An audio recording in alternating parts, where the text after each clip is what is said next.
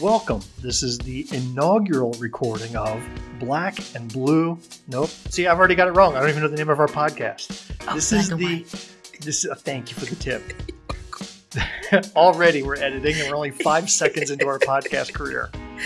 This is the inaugural episode of Black, White, and Blue in the South. Yes. My name is Bill Kimler. And I'm Jamil Brooks. And we are your hosts. We are also the first... No, you're the first vice chair. I am the chair. Yes. We are the top two chairs of the Greenwood County Democratic Party in red old Greenwood, South Carolina. Yes. And we are now officially out of material. And we are. No, let's talk about being in red Greenwood. What does that look like? Well, first, before we get into red Greenwood, I want to know what you were doing out in your car in the parking lot. I had to help someone. You know, that's what we're here for. So they needed help with, believe it or not, Google Forms. And I just enjoyed kind of walking them through how to create Google Forms. And you were conducting this training while driving here in your car. Yes, I was, because it's hands-free. That's amazing. Isn't that cool? You are incredible. Where was this student of yours that you were training? They were in Greenwood. Okay. It was somebody local. Yes. So they're at their computer, and I'm telling them I got a meeting, and then I'm helping. Well, to start off, since this is an inaugural podcast, yes, how about give us a little introduction about yourself, and then I will do likewise. Okay.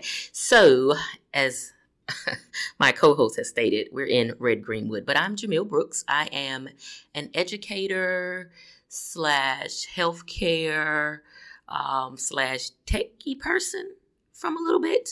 Let's say I have about 20 years in education that has led me to get experience in healthcare and in technology. Passions, anything outdoors. Believe it or not, I'm allergic to everything outdoors. Man. I just found that out. But I love outdoors. See, to me, coming to the library here where we're recording, Yeah, that's outdoors. Exactly. And I pass so many trees that I can have a reaction at any moment. Now, you're also Dr. Jamil Brooks. I am. I'm Dr. Jamil Brooks. That doctor is healthcare administration with emphasis in policy and advocacy. Those are my two things. Give me a policy and I'll make it work. I am so impressed. I am just sitting here living low and poor with 2 master's degrees. But I'm sitting here humbled in the sight of an actual doctor. That's awesome. You should not be. You're not humbled. My original goal was to own a assisted living facility. So I figured, let's go this doctorate route, nail down the policies, procedures, know how to best equip my team. And then I landed in education and never left. But spent about maybe 10 years in healthcare. Started healthcare early. No kidding. Early.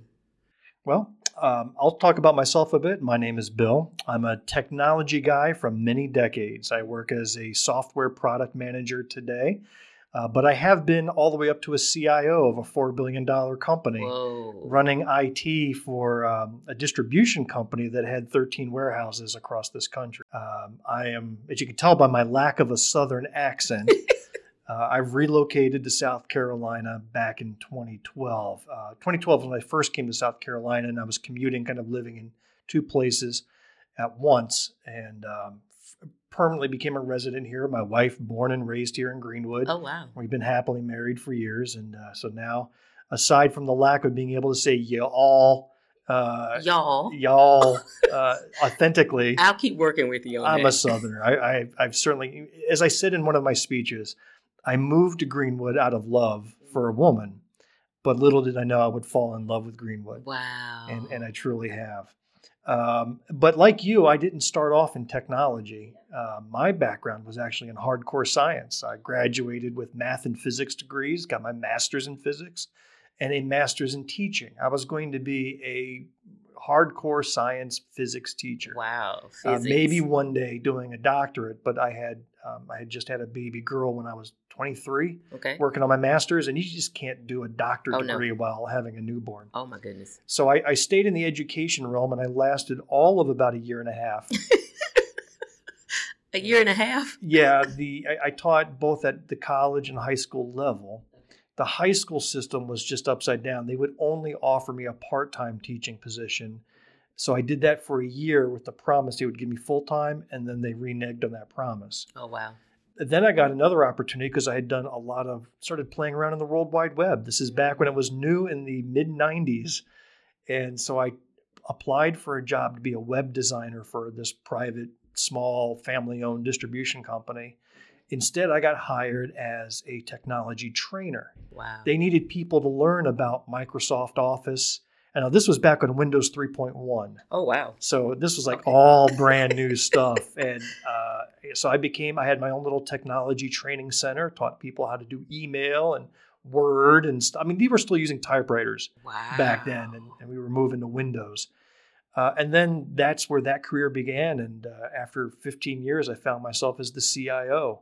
And this company grew from just, one little family-owned business in upstate New York to one of the largest distribution companies in the world. That's amazing. They've since gone bankrupt. I left there in 2016, and then in 2020, they were no more. They did not handle the pandemic. Most people didn't. Yeah, a lot of companies didn't, but this was a big fall, for such a large company. I'd already moved on at that point. I'd like to take some credit that because I left, they went under. Oh my goodness. That's how I sit here and pat myself on the back. But I know, of course, that wasn't the case. But I work for another company now. I'm very happy. Been with them for 7 years. I deal with a global firm. So my daily routine is every morning phone calls with a team in India or Israel or UK or California. Oh my God, that is so interesting. I'm giving a presentation to a customer in South Africa next week. It's just become commonplace where I used to sit there and go, wow, I can't believe I'm talking to somebody from New Zealand. But now that's just Tuesday. Wow. It's a fun way to be. And I work completely from home. So I'm a 100% virtual employee, which has also got its perks. I tell you, you hide all that so well. Hide what? All of that. Like, I didn't know you were doing all of that. That's amazing. What did you think I did? I mean, I know you work from home. Okay. But I'm saying, I think that is super cool. Yeah. You should kind of say that a little bit more. Well, I get to work from home. I did that well before the pandemic, so Yeah. I was used to it. But I'll tell you what, after 20 years of clocking in and out of an office, I Gets went old. a little batty. It gets old. Yeah. When I started working from home, it was fun for about a week, and then I got stir crazy because I was at home all day, every day, and I just found myself just throwing everything up in the air, saying, "I got to get out of here." But now, 7 years of working from home, I've gotten used to it, got a good routine. Wouldn't see it any other way. No, I'm good. I'm good. I don't need to go into the office anymore. I'm good. Yeah. Doing anything global requires you to have excellent communication skills and adaptability, and you display that very well. Well, listen, we're not going to be sitting here lathering each other with compliments. Well, I'm just saying, I have to give it to you, when it's due. And I think that's amazing. Like, don't hold out. But that's amazing. Well, I got to get some of this in writing then, take that home to my family. Put it on the refrigerator. Exactly. But hey, just as an origin, Jamel and I have gotten to know each other over the past few months as she stepped up and said, "Hey, I would like to run for first vice chair." And I asked you a question a couple weeks back when we had lunch, and I said, "How did we meet each other?" And both of us scratched each other's heads. Do you know? Because I still don't remember. I do. Oh, stop it. It started with an email. Did it? You wrote an email to me saying you were interested in running for first vice chair. Oh, wow. Now, I think I had met you at a meeting just like I had, met a whole bunch of people. Just in passing. But then when you emailed me, I did a little Google searching, and you're all over the internet, and I saw that. I was like, wow, this is a home run if she indeed is serious about being first vice chair of this party, the things that we could accomplish together. Yeah. And then you've proven it and then some. You've got the passion and the energy that is rare to see. People like to talk, but you back that up by doing it. Yeah, that's important. That's important. So that's how we met. That is interesting. I did not remember how, because I think our relationship clicked and was so genuine. We were able just to flow together and get things done. I never took a moment to pause and say, wait, how did we even meet? So that's kind of cool. Yeah, it was weird that it wasn't top of mind. It was almost like we knew each other for a while. That's right. So that's right. I think that's neat. So we were chatting over lunch a while back, and I had this crazy idea that wouldn't it be fun to take some of these conversations we're having, record it, and put it out there for anybody to listen? And of course, I was for it. I couldn't believe how quickly you said, yep, let's do it. Yes, that's right up our alley. Let's do it. Now, I want to give credit where credit's due. I want to give a shout out to my friend, Barrett Gruber. He is the owner of the Gruber Entertainment Network. I don't know if that's what it's called. I made that name up. But he does run several different podcasts and has a little bit of a nice side gig going. I got to know him through this podcast called the All About Nothing podcast. These guys reached out to me when I ran for State House last summer, and they were on this kick. Then they were a podcast based out of Columbia. Now they're in Lexington. They interviewed most of the first-time Democratic candidates running for office last year. So it was myself and a bunch of other people that I had gotten to meet along the campaign trail, all first-timers, all talking about their beliefs and policies and what it's like to be on the road. They even interviewed Lisa Ellis. Okay. She ran for state superintendent. Yes. And then even most recently, Barrett scored an interview with Marianne Williamson, a candidate for president. So he's good. He's got a couple other podcasts. He's got some buddies that do the recordings with him. I've been on his show 3 times now. Okay. And just had a blast and said, you know what? We can do this. Yes. I listen to 100 podcasts. I'm subscribed to a whole bunch. Some of them are just downright terrible. And I think as long as we can, be better than the worst podcast. We will not be terrible, okay? Let's just say we'll get this first one out of the way and then we'll take over. Yeah, so this truly is, no format, none of us prepared. So you're truly hearing off the cuff comments. Yeah, this is really us. No preparation. So I have a topic that I'd like to kick off with. Let's go. Just before we got together, I received a text from somebody, who I know peripherally. I can't say I'm close with him. I've only met him in person once, chatted online a couple of times. But he wrote me this message saying, "Isn't it terrible what the South Carolina Democratic Party is doing to Marianne Williamson?" And I said, "Wow, do tell." All I know is that she spoke at the Democratic convention back in May, so she got a chance to speak in front of all the delegates from across the state, 1,000 plus people. Yes. If that's the state party working against you, then let me know. And then he went on and made some claims that I'm not going to share here because I need to verify. Okay. First, you need to verify these things before you go public with them. But it brought up kind of a bigger point. He obviously is a huge Marianne Williamson fan. Okay. Online, I've seen quite a few people come out for Robert F. Kennedy Jr. I don't know why, but continue. and then, of course, you've got Joe Biden on the Democratic side. Okay. And so I just wanted to get your opinion about those other 2 candidates who are not the incumbent president, RFK Jr. and Marianne Williamson. And there is some, and I wouldn't even say a belief because I think it's been backed up. The Democratic National Convention is not supporting or helping or assisting. In fact, you could say they're downright hindering both of those candidates from pursuing activities, goals, meeting at national conventions or what have you. In fact, I just read an article that Marianne Williamson was denied the chance to speak at the National Democratic High School Students meeting that's coming up. Wow. And, I read it. So there was this high school student Democrat organization that said, no, thank you. Then they said that they were just following the policies of the Democratic National Committee. So that makes me wonder, what policies are we referencing? Apparently there's a policy or a memo that the DNC wrote saying they're supporting our incumbent president 100%. So they're really not entertaining any notion of anybody running against Joe at this point. Okay. So a couple of things come to mind. First, if that is in fact true, that could be considered a bad thing to do. When you look at it, let me take out the if that is true. That is true. Okay. So it is indisputable fact. I think that we should. It's our duty to give the people all the information necessary to make the right choice and pick the correct candidate. However, I'm wondering if this is a funding thing to ensure that the funds that they will be collecting, that will be distributed to the campaigns, are not a waste.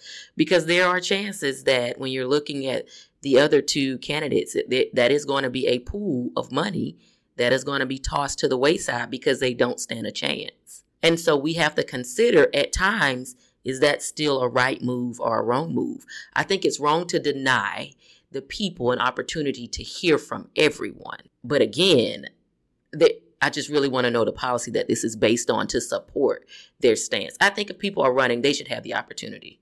I don't say prevent people from hearing it. The moment you start to shelter or obstruct the view of what the people should see, then you lead people to formulate thoughts that might not be correct. And I can tell you from a Democratic standpoint, we don't have time for that. We need to be as transparent as possible. So I'll read this Newsweek article. Came out end of June. So this is dated June 27th. Democrats block high schoolers from meeting with Marianne Williamson. A board member with the High School Democrats of America confirmed the decision in an email to Newsweek, saying they were mirroring policies set forward by the Democratic National Committee, of which they are affiliated. And earlier this year, the DNC indicated they would not sanction a debate between Biden and the other candidates, and at this point is moving forward with the incumbent president as their party's de facto nominee for president. You don't like that? I don't like that. I think you have to give the people an opportunity. They should be. Here's the thing that we say. We believe that we have intelligent beings. And if we believe that, then I think we should give them the information and let them make an intelligent decision to support or to not support a candidate. By sheltering them from a candidate, it piques the curiosity of the individuals that are not being seen. People start to wonder, well, why is it that we're not seeing Kennedy? Why is it that we're not seeing Marianne? These are the things that we're going to run into, and that's a problem. So we can eliminate all that confusion. We can allow them to have that debate, allow Democrats to make the choice and go from there. This is not to say that the National Democratic Convention still can't support who they want to support, but who would they be to say that you don't get to see the others? Because if they're running on a Democratic ticket, they have the choice to be heard. They have a chance. They should have a chance to be heard. Why ostracize them? We have a call coming in. You want to take a call? Oh, can we? No, I'm kidding. I was so excited. Let's start this. I just wanted that to was see your perfect. face. That was perfect.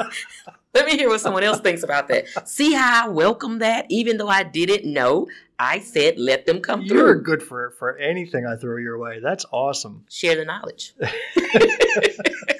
What are your thoughts? Well, I hear what you're saying. Okay. And I think theoretically, I agree with it because democracy requires multiple voices to be heard. Correct. However, these two candidates, so let's set Marianne Williamson aside because of the two alternatives to Joe Biden, I think she is the most legit. RFK Jr. is just a complete clown show. I agree. And I'm using the word clown for the word I really wanted to say. Correct. We'll take clown for right now. Imagine he gets to stand in front of high schoolers and starts peddling his BS. And let's say the high schoolers who are impressionable young minds, let's say 10% of them believe him. Did we just do damage by allowing fringe, setting aside his beliefs, he is also just so comfortable with lying. I've seen him speak. I've seen him say completely false things, setting aside COVID or vaccines or anything, just in terms of, well, I never said that. And then there's the video of him saying that. He's just so fast and loose with the truth. He truly is a complete nut job. And just even looking at the people he associates with. So I guess the question I would propose is, granted you want multiple voices, and I think Joe Biden would probably be stronger in a primary situation where he has to debate on policies and his record. And he's going to have to do that against a Republican anyway. So let's get practice now in a more friendly field. That is exactly what I was going to say. But do we have to allow anybody who decides to file to play in this game? No. I don't think we need to allow anyone, but I think we need to allow top contenders. I mean, there are enough polls to see who's ranking, who's pulling the interest. So right now, RFK Jr. is pulling 3 times the rankings as Marianne Williamson. I don't think that a presidential candidate should go in and speak to the high schoolers, because I think at times that message may be slightly above where they are cognitively. Not saying that they don't know how to vote right from wrong, but I think the message is so embedded. It's kind of like an onion when they're going in there. They have so much that they're really saying. They're only going to give you that first layer. And sometimes to be able to analyze exactly what they're trying to get to you may take high schoolers a little bit longer. Some of them will pick it up, but not all. I think those conversations need to go to the adults. I don't think we should bog a high school down with that particular But set presentation. aside the high school. The high school is just this specific example. I think you should give it to the. We should allow even if it's wrong. RFK Jr. Correct. We should be on a debate stage. We should allow him to debate. We should allow him to debate, because here's the thing: you cannot prevent people from getting false information.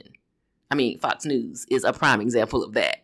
So it is going to be out there. The reason I say put it out front, because if you put those, I don't even know what to call the information that he speaks, but if you put that information out on front on the television station during a national debate and allow Joe Biden to respond to it, now you have individuals that are able to critically analyze and see that what Kennedy is saying is so far-fetched. I think sometimes hiding the crazy is what allows the crazy to continue.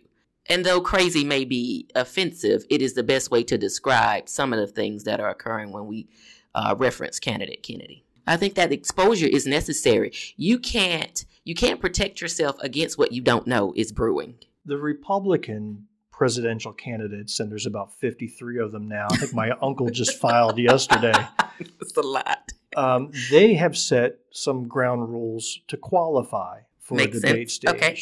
You know, you have to have certain polling. You have to have a certain number of individual donors to your campaign. Okay. I don't think the DNC has done anything of that sort, but would you agree with setting some ground rules to qualify? And even though you may have filed, and if you didn't qualify, you don't get the debate stage. Is that okay, or is that considered anti-democratic? Oh, that's a tough one. That's a good question, actually. And in some rights, individuals would say that that is anti-democratic because we are not giving everyone the stage. However, I support that route versus not allowing. What we don't want to do is also waste the American people's time. So I can definitely support not having someone who has raised a dime not make the stage to debate. That I can support. I can support somebody who is not even showing up in the polls as an interest for the American people not making the stage. I think categories need to be established, or would help the Democrats to ensure that it is an equal opportunity and a chance to get there. If you want to get to that stage, nothing stops you from running. Let me just say that. They can still put their names on the ballot. But if that's the stage that you want to get there to make sure that the American people hear what you have to say, then you're going to have to work to get there. And that does mean showing up in the polls that they run. That does mean raising a certain amount of money and having a certain amount of people that support you. I think that's fair than just getting up. And I was on my couch today and I thought, well, shoot, let me throw my name in the hat and I'm going to go and waste the American people's time talking about stuff when I have no clue. So having some type parameter set in place, though it may appear that it's not democratic, I believe that it is. Don't you think that there is some, I'm going to say, loyalty to an incumbent president that should be kept in mind? I mean, this is a man who won the last election, who went through the worst presidential transition in the history of presidential transitions, who had to deal with an inept handling of a pandemic that killed over 1 million Americans. And you look at where we are today after the supply chain collapse, global economy collapse. Now today we're looking at being the country with the fastest recovery of any other developed country in the world. That's cool.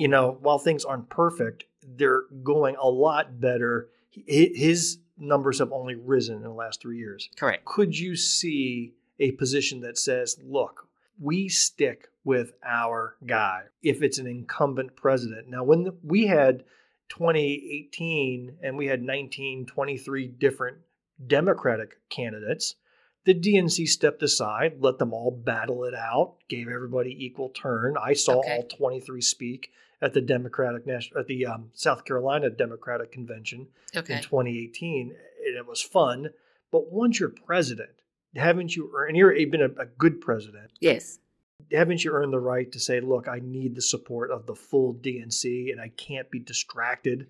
And this is going to sound really harsh, but this is my view on this. I'm not sure that the two people we're referencing will distract him at all. So I don't feel as though by the DNC allowing them to engage in this debate would be a distraction for someone who has done the work, has the numbers, has the facts to back up what he has done. They will not be a distraction for him.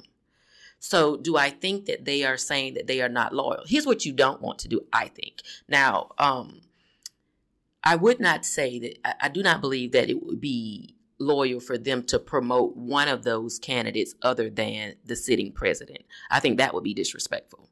But I think to give them all equal opportunity to still voice their stance on subjects that affect the American people is necessary to remain true to our democratic roots. That's my thought on that.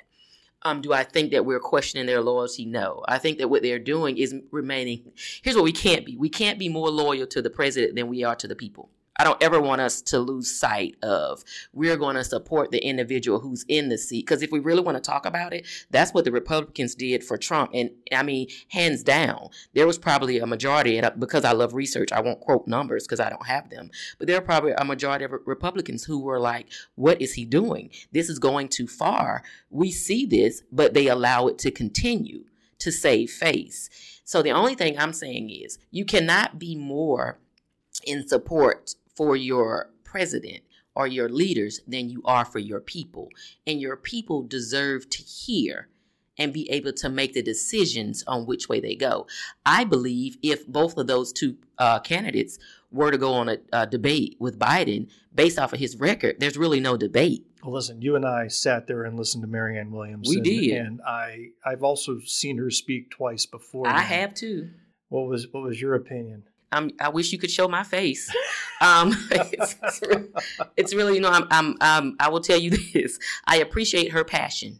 I do. But in terms of leading the free world, that is not someone that I would see that I could support.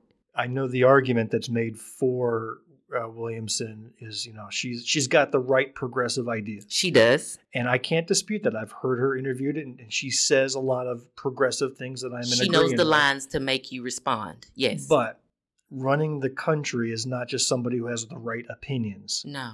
It's a fallacy to think that a president gets stuff all done by themselves. Oh my gosh. I almost just jumped up and ran around this whole room. Could you just say that part one more time? I don't remember what I said. The president can't run the country by themselves. Go. Thank you. You said it just as well as I did. Oh my gosh. They can't. So you need to find somebody who's able to either negotiate, work around, work through, bully, coerce, bribe. You got to know how to play the game. And you have to, as the leader, be able to listen to people. So you can't just have all the great ideas and be so stubborn that you're not hearing what the team that you've built is going to say to support us. We've already been through 4 years of a first time leader. Yes. Donald Trump was not elected to anything in his life. Yes. And we saw the terrible thing, like his whole administrative team turned over just about every 3 weeks. Yes. There was somebody new in that office that was even more useless than the person before. And after the fact, they all turned against him. They all wrote books about him. They all talked about what it was like to work in his administration. The guy was just ineffective. Now, either 55,000 people who worked in that administration were lying about how terrible it was, or it was just terrible. And you know what? The thing that would always amaze me when we had conversations about Trump was that people would say, well, look at him, look at where he is financially. He's managed companies. He was able to turn companies over. And I kept thinking, that is a bad assumption to use to support as a leader, that he managed companies. And the turnover rate that he experienced in the White House, it is an example of him managing companies. Well, we're just halfway through this year, and Marianne Williamson is already on her third campaign manager. That is red flags for everyone. Her South Carolina team up and quit on her about a month ago, said they couldn't take it anymore. And these are some people that I know from working in the circles. They stepped up and said, we want to work for Marianne Williamson. They got 5-6 months of what that was like, and they're like, look, we're done. So who better than the people that have to work with her? I think she's under $1 million cash on hand at this point. Oh, wow. Okay. So really to say that she deserves an equal voice at the same stage when she has such inner turmoil. If there were people who have worked intimately with Marianne that were out there singing her praises, if her South Carolina staff was giving me a call and saying, Bill, listen, you need to hear and see, and this is what I believe, then that's one thing. Instead, that entire team quit. Yeah. So what's that going to be like on a national level? You can't put somebody with good ideas out there if they're not capable of managing. But that is not for you to say, and it's not for us to say. That is for the people to say if the DNC were to adopt the standards on what you could do to get on the stage. That would be for the American people to say. Listen, if Gavin Newsom from California or Roy Cooper, governor of North Carolina, stepped up and said, I'm going to primary good old Joe. You know what? That would be interesting. That would be interesting. And I'd be out there saying, I want to see them because you know what? They've demonstrated the ability to lead. They have. They're dynamic. They're energetic. And I think they have earned the right to be on that stage. But, my Uncle Joe should not have that spot. So I'm going to say this. I think the reason, and I am not speaking, let me put my disclaimer out here. I am not saying that I have anything to back this assumption up. This is purely an assumption. This is just Dr. J. That's all you got. I wonder if the reason why the DNC is not putting anyone up front is because they know that President Biden is going to need all the focus and all the attention poured into him because this next run is not going to be an easy one. Nope. So maybe that is the stance.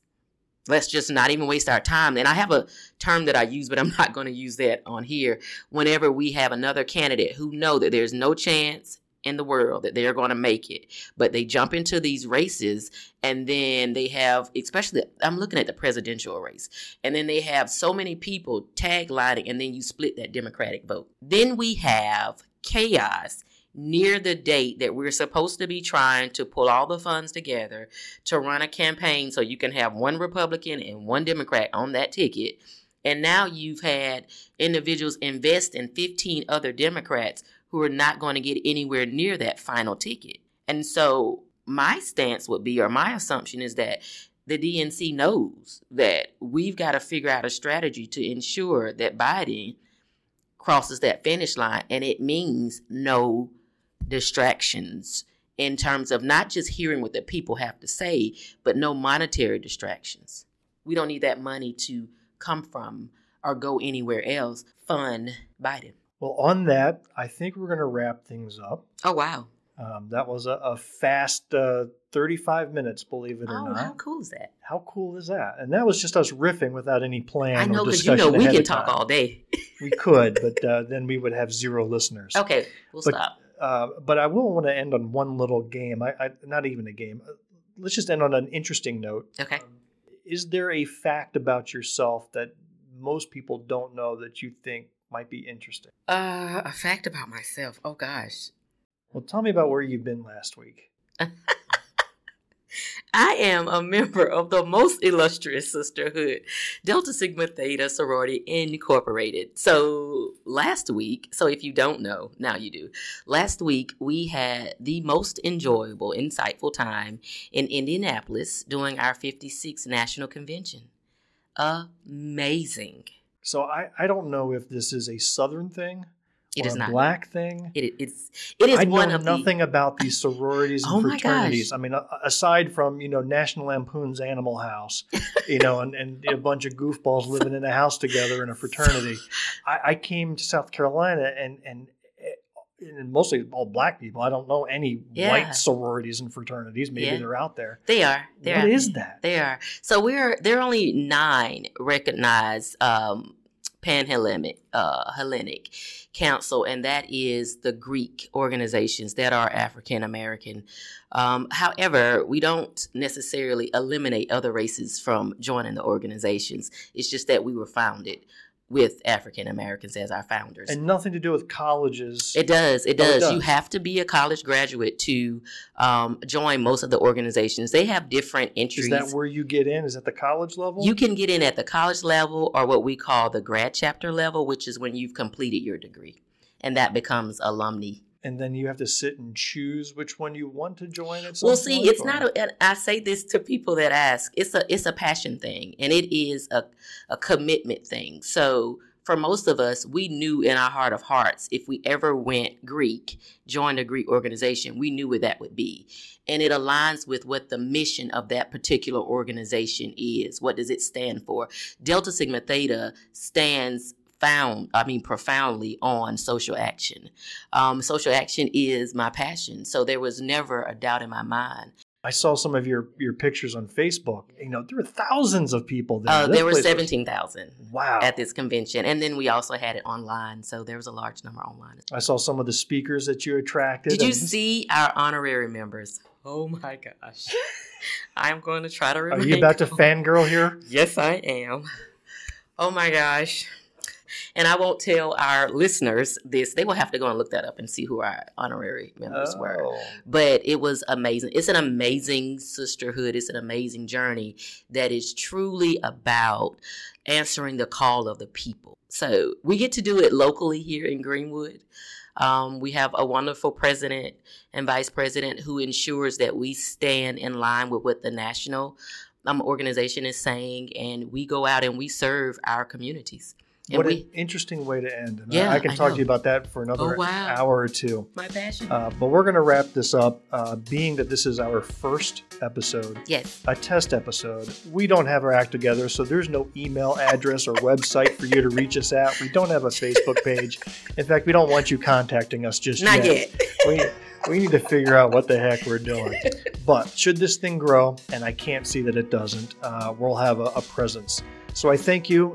My name is Bill. I'm Jamil. And we thank you for the time you spent with us here on Black, White, and Blue in the South. Yeah. And this is where we stick in some closing music. What are we going to use for our closing? I don't know. The end. Nailed it. First try.